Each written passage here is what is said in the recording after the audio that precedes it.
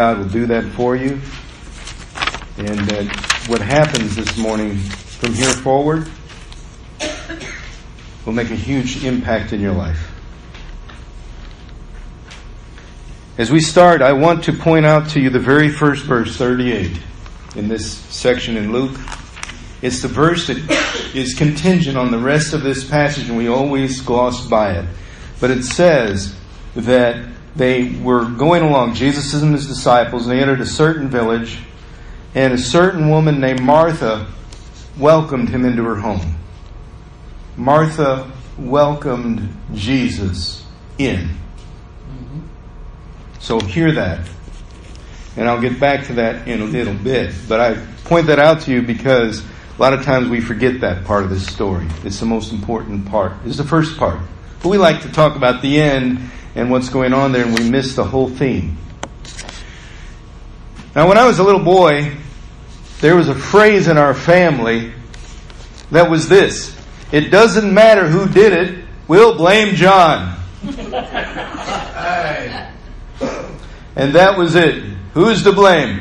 He's to blame. It was easy to know who the he was because the rest of them were she's. So after a while I began to think if I was to blame, then there must be something wrong with me. So no matter what got broke or damaged, of course, I was the one who must have done it. I was to blame. But what I didn't realize was a saying that's going around now, and you may have seen it on little plaques and things. It says, I didn't say you did it, I said I was going to blame you. You ever seen that one? I like that one, but that's how it was for me. I didn't say you did it, we're just going to blame you. Me, the you, in that situation. But when that happened, as I grew older, I began to think that must mean I'm a bad person. So when they said in class, you got a problem, they said, no, you're wrong. And I thought, I'm wrong? Not my answer was wrong, but I'm wrong. Because my answer was wrong, therefore I'm wrong. So I had to try to be perfect in all I did. Strive to make good grades. And if I didn't make a good grade, then I was wrong. Not I did wrong, I am wrong. And there's a big difference between the two, isn't there? You ever felt like that your mistakes and failures follow you and give you your identity rather than the fact that you are not wrong, you have done wrong? And there is a difference between behavior and person. I didn't know that. So as I grew older, it was hard for me to accept criticism because I always felt shame because I was the things I did wrong. My mistakes were me. They were reflective of a flaw in me, not a flaw in what I did because of my sin nature. And so I had this sense in life that there was a wrongness in stuff about me, and then there was some rightness, if you know what I mean by that. So if I did things that were wrong or made a mistake, I had a sense that I was wrong. But if I did things well and didn't make any mistakes, then I was right. That was my basis for right and wrong. Now this rightness word here, you could also use as righteous, because that's what it felt like. I was in favor with others, like in favor with God when I did right. So I was righteous, living in rightness. But if I did something wrong, intentionally or not, I was not in right. Therefore, I was in wrongness. That's the best way I can describe how I felt as a young man. But as I got older, it became more an identity. And God had to do some work on that. A lot of work on that. And I'll tell you why as we get closer to looking at the story of Mary and Martha. Yesterday, my wife and I went through Illinois and we passed through a town called Belknap.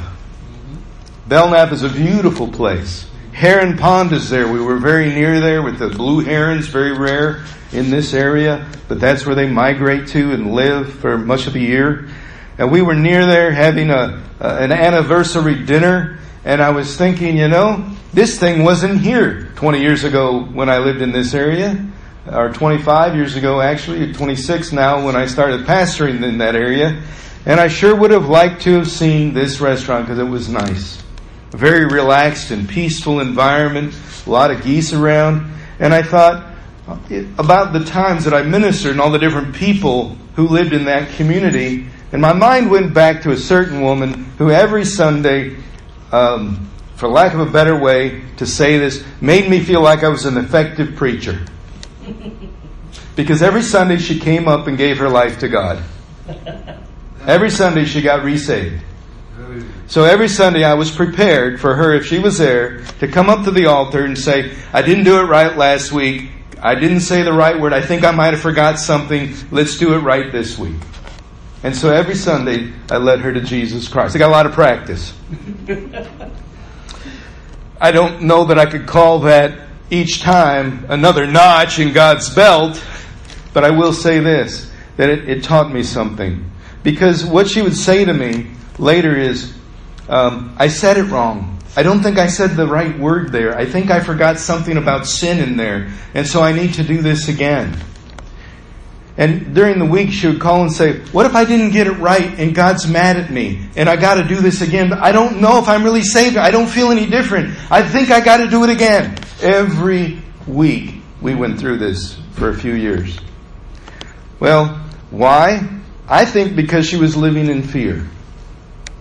She didn't want to miss out on God, which is a good thing not to miss out on. Amen. But what she was missing, and what I think she was thinking is if I failed to do this the right way, that I don't get to be with God forever. I'm not saved. I don't get salvation if I don't do my part right. I'm failing. And therefore, God's going to reject me. Well, sometimes we feel that way, don't we? I failed God. I let Him down. Of course, your job was never to lift Him up. It's His job to lift you up. But I talked with her over and over again, and she felt like she could never get it right, and I didn't know what I know now to tell her. You see, what we learn is grace isn't contingent upon what we say or do, or how we say or do it. Grace is not, did I say the prayer right? Grace is based on Calvary. It's a done, finished work. Jesus said, it is a finished work. You can't add to it. You can't take away from it. It's completed at His crucifixion. His resurrection sealed the deal for us for eternity. He did all the work. It's done. Oh, I didn't say it right. Therefore what? Calvary doesn't work? Not true. Grace is contingent upon God's act through Jesus Christ, not on if we say it right. I promise you, the prayer you pray did not save you. It's the blood of Jesus Christ that does. Amen. Amen? It's the blood, nothing else.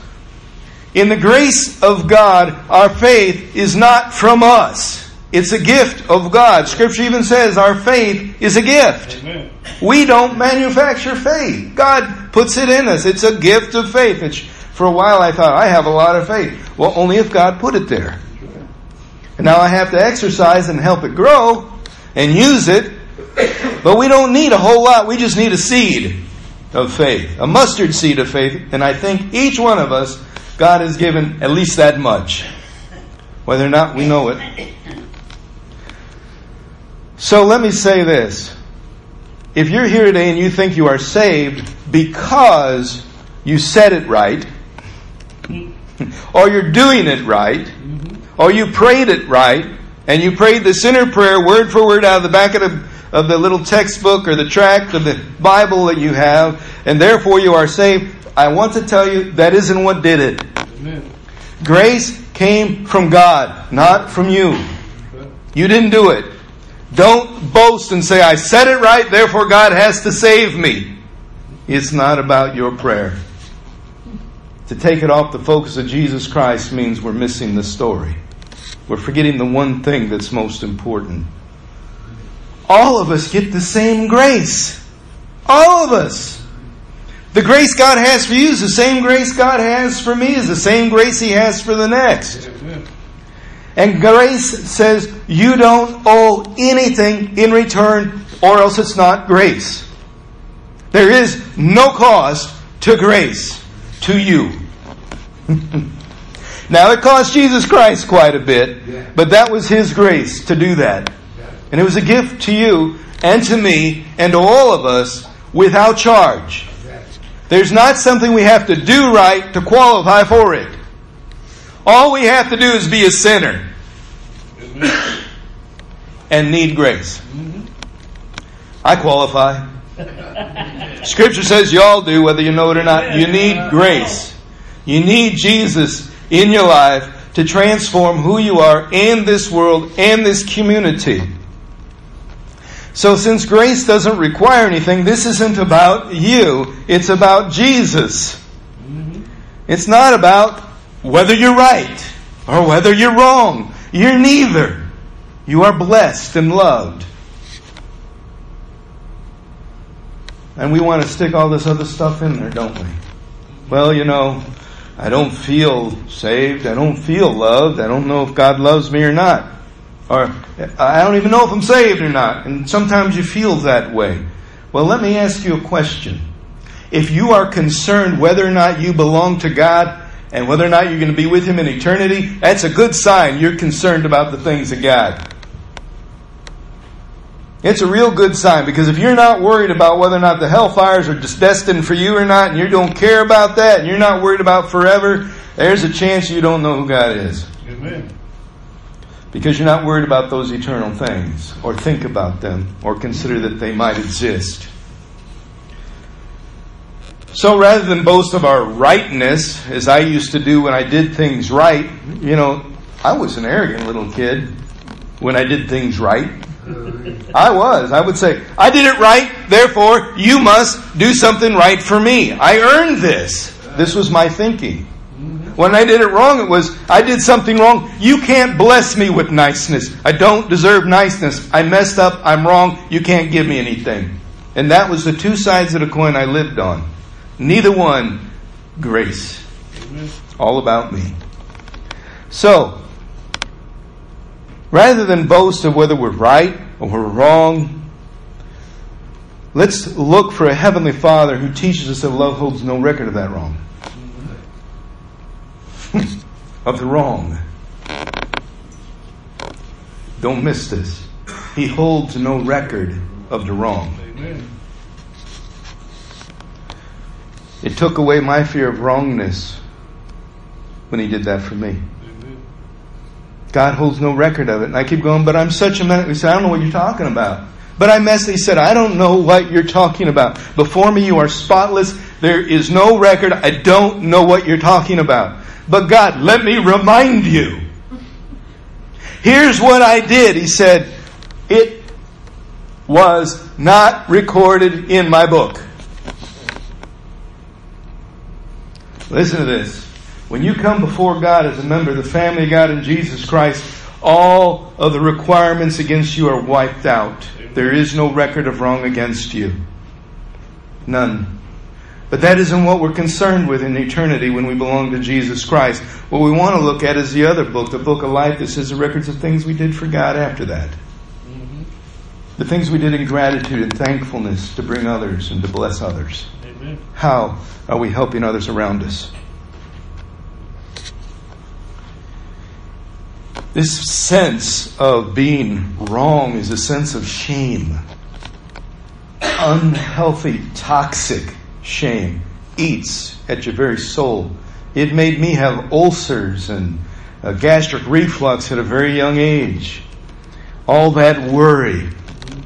I was a worrywart. You've heard my story. I was a fearful little kid. But I also felt I was unworthy, and that's why I was fearful. The fact of the matter is, being unworthy is just a state of it being sinful. But it's a lie to say that you have to stay that way. And so we come to the story today of Martha. And Martha has invited Jesus. And we learn, other passages in Scripture talk about Martha serving Jesus. This isn't the only place. But she's invited Jesus, and her sister is sitting at the feet of Jesus, and Martha is busy getting things ready.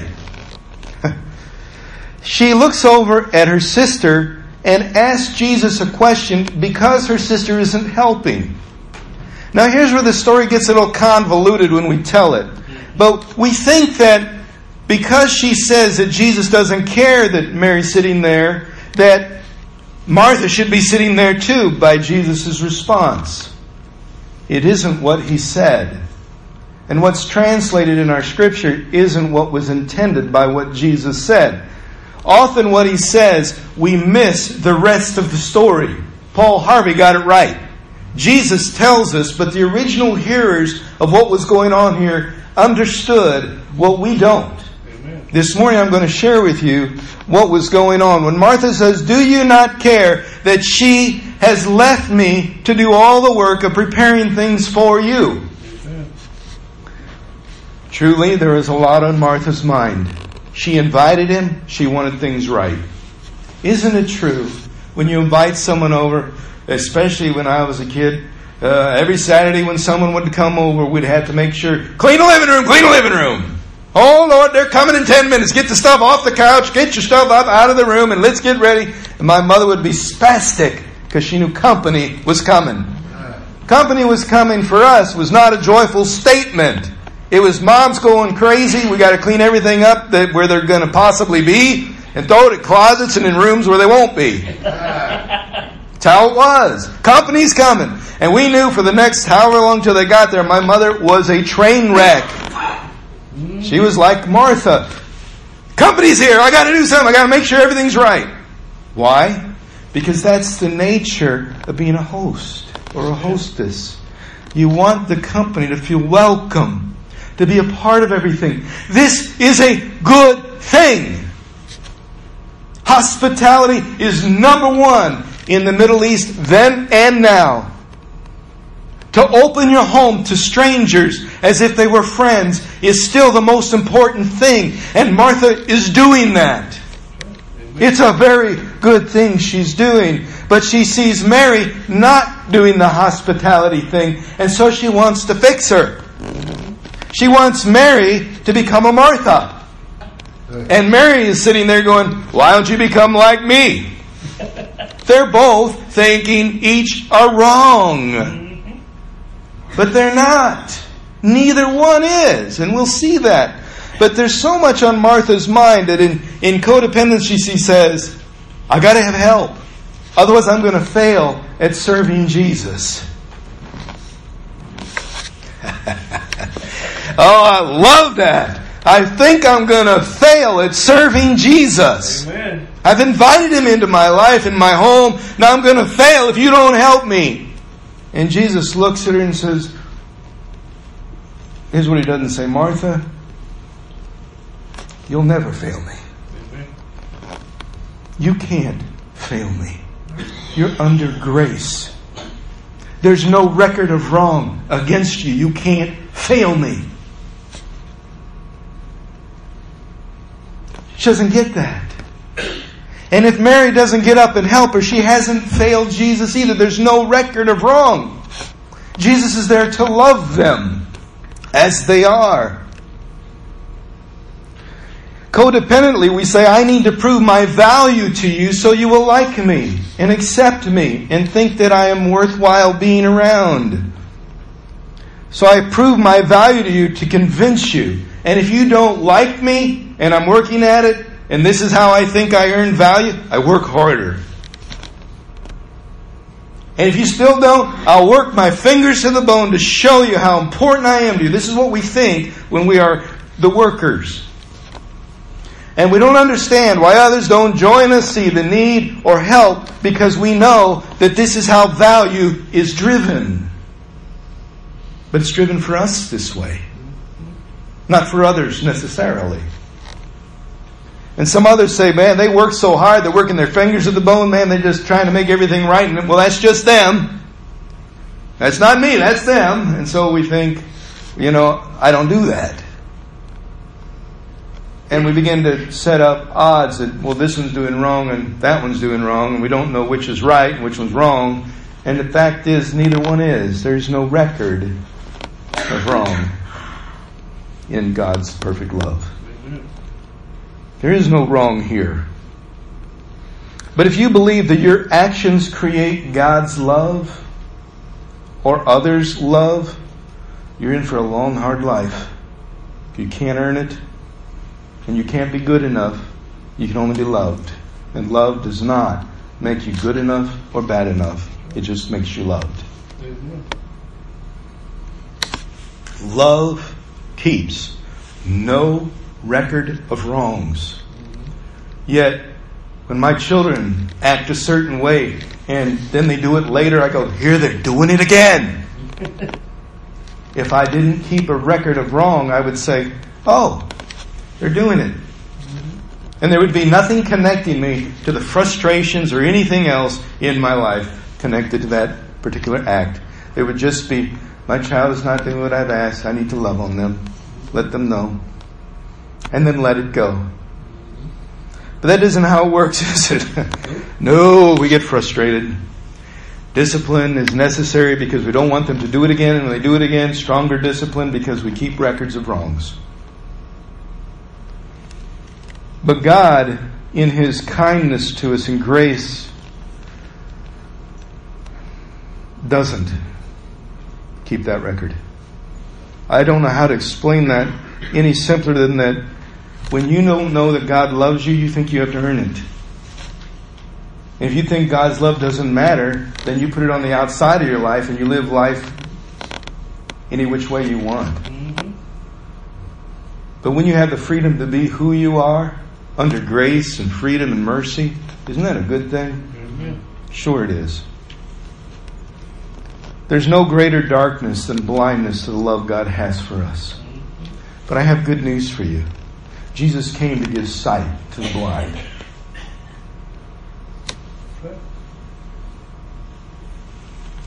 This story is not about Martha, whether she was doing too much, or Mary, she was doing too little. It's about Jesus. We always want to focus on the people rather than the Messiah. It's not about Him chastising anybody, because He was not chastising her. This is what we don't understand, is Jesus did not chastise her. He says her name twice. He says, Martha, Martha. And in so doing, He sees her and loves her and looks straight to her heart and says, you are so worried and so distracted by so many things in your life.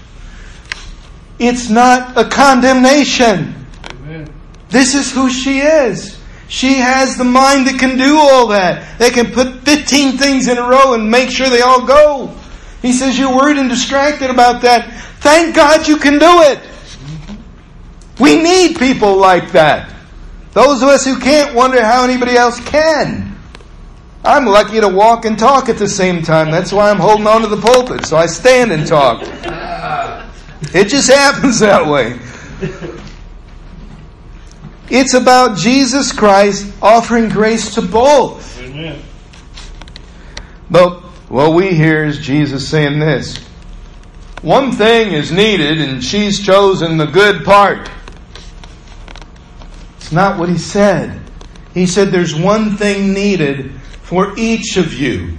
She chose her good part. You chose your good part. They are both needed. And what she does and what you do, I'm not stopping being that way because I made you both that way. I'm not taking what I created you to be away from you. This is how I made you. Do you expect me to condemn you for being that way? You're worried and distracted. I get it. I made you that way. And that's needed. One thing is needed. You do the thing that you're doing. That's needed. You're hosting. She's listening. That's her one thing. They're both right and good. Think of it this way. If God created you a certain height and all of a sudden you felt like He should have made you a foot taller or 6 inches shorter for some reason, does that mean God didn't want you the height He made you? Does that mean He's going to condemn you for being too short or too tall? No, He's not. There's no wrong there.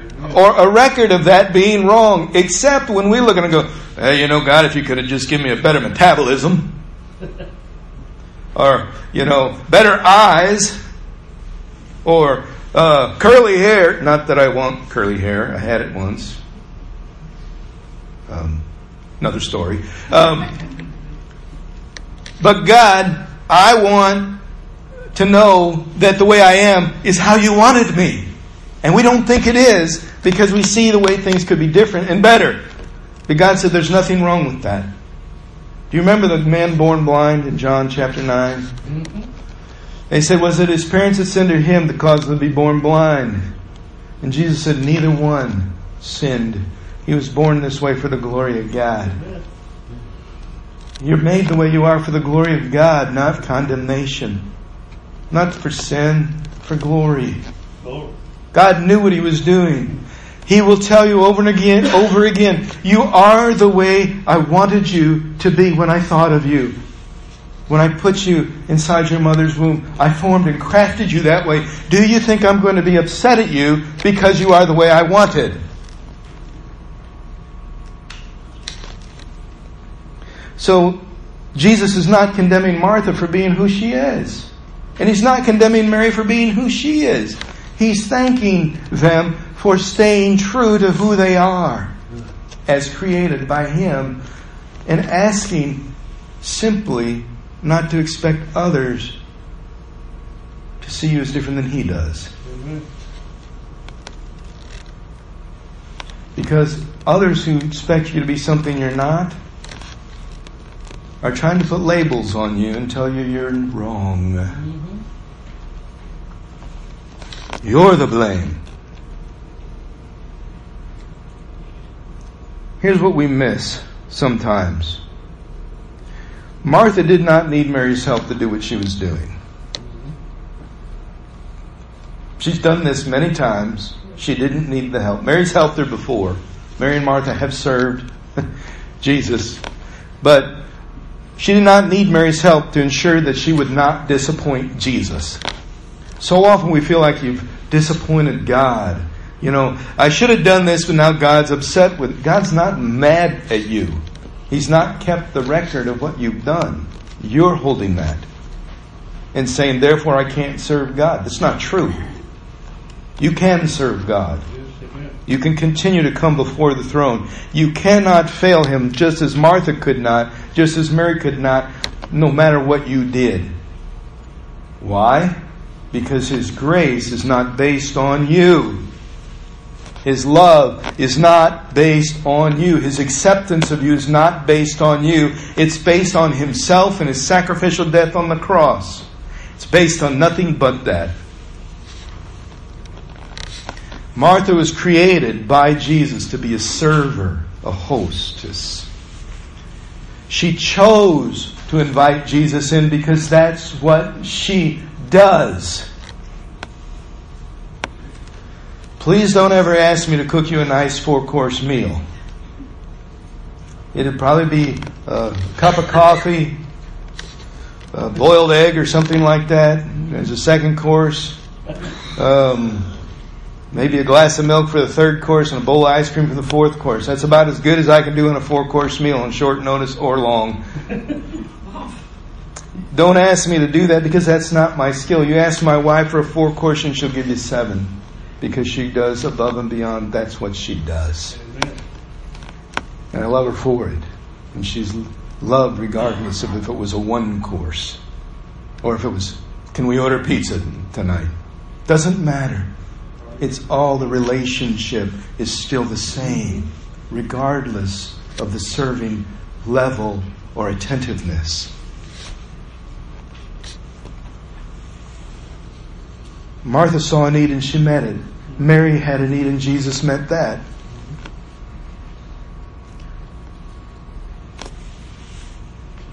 When you see Jesus' statement to Martha as not a scolding, but an act of love, the whole story changes, doesn't it? She did not fail Jesus' expectations. She met them. He knows her.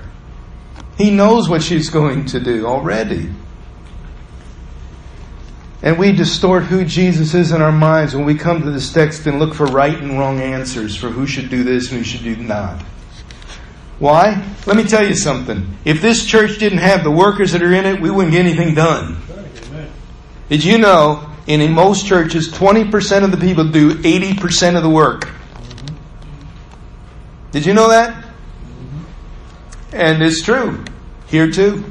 That means about 7 folks here do most of the work for most of the events that we have. Most of them. And some of them cook day and night. And some of us go, well, I'll show up if I get time, because we're the ones that don't know about serving. But let me share something with you. This church has many opportunities. Many opportunities that we're looking at to serve, to grow, to participate, to be involved. And we're going to talk about some of those tonight. Amen. And I'm excited about that. I really am. So don't think that you're wrong because you're not part of the 20%. I'm not saying that. What I'm saying is that this is how it is. But to become more active in things and to be more involved in things says, I want to know what's going on in my life with God, in my life with the church, in my life with my friends at the church. It's becoming involved. And that's a powerful way to look at things. You know why? Because it means we all get an opportunity to sit at Jesus' feet when we need to. And the workers can rest when they need to rest, and others can give them a break because they're not real good at serving. It takes them longer. But the 80 can do the work of the 20% sometimes. And the 20% can do the rest at Jesus' feet sometimes. And that's okay. Sometimes it's hard for us to stop when we're the busy people and rest. And for those of us who are the resting kind of people, it's hard for us to get up and do something. But the church at rest needs to be the church at work as well for some area. And we all have a task. Amen. I'm going to share this with you. And I've not said this from the pulpit before, but it's really important. Every single soul in this sanctuary this morning have a task and an important part in the life of this church. God has called you to offer something to this church. To do something here. Whatever it is, I can't tell you. But you have a gift from God. Not sharing it is to say you do not. Or that you refuse. And that is saying that no one will appreciate it, or it doesn't matter, or I don't matter. Either way, your gift is given to you because it's needed. Here. Truly is. And we're going to talk in the future about how we can become more giftable in our actions. Here's the thing. We feel like we can't come to Jesus without fear of failure. Just like the young lady who kept coming and getting saved. I kept doing it wrong. I failed. And we think we can't come to Jesus without failing. Or that He's going to reject us because we're not good enough. or we don't have what it takes. But I have to tell you something. There is no fear in your relationship with Jesus Christ that He brings. You're bringing that. Amen. He's not here to condemn, scold, condemn, criticize, isolate, embarrass you. He's only here to show you that love keeps no record of wrong, and you can walk into a relationship without fear of judgment or rejection and find hope and peace in a time of need from a Heavenly Father who created you, designed you, and wants to lift you up to be a better person for the kingdom of God. Amen.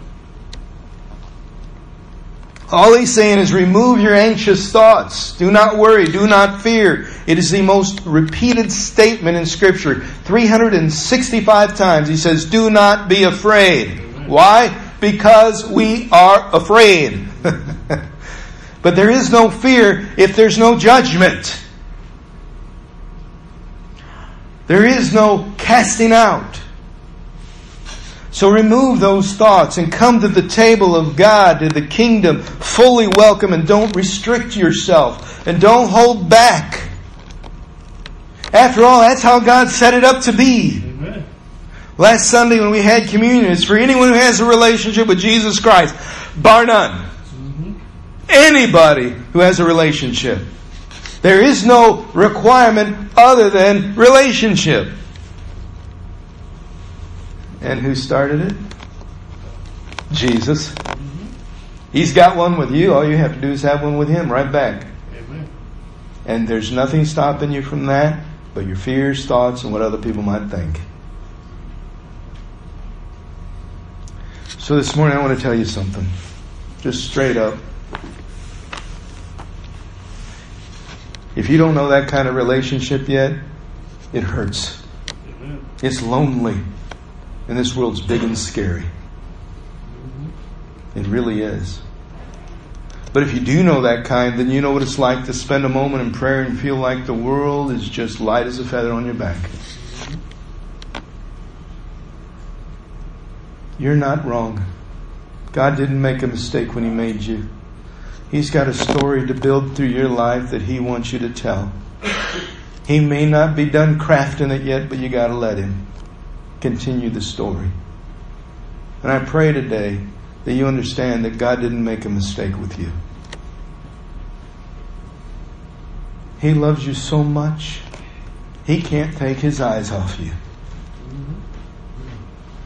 And He smiles when He thinks of you. Even when you're not thinking of Him. Because He loves you that way. Would you pray with me? Gracious Heavenly Father, remind us that it's not what we do or what we don't do, but who You are that says we're welcome in Your presence. So many times it seems we felt condemnation from the world, from ourselves, thinking we're not worthy or good enough. We made You mad, or even heard people say that they're unforgivable, or you can't help them. Heavenly Father, You never said that. You never once said that we were unredeemable, or that You didn't want us, or that we weren't welcome. Never have You ever said that, and never will You. As a matter of fact, Your Word tells us that the kind of people You're looking for are those who have a broken heart, humble, knowing that You did it for us, not we did it so You would like us. And so I ask that this morning, if there's anybody who does not know those truths about You, that You're not holding a record of wrong, that we're free. If they don't know that this morning, Heavenly Father, that they would come to know You now, that way, in Jesus. Amen.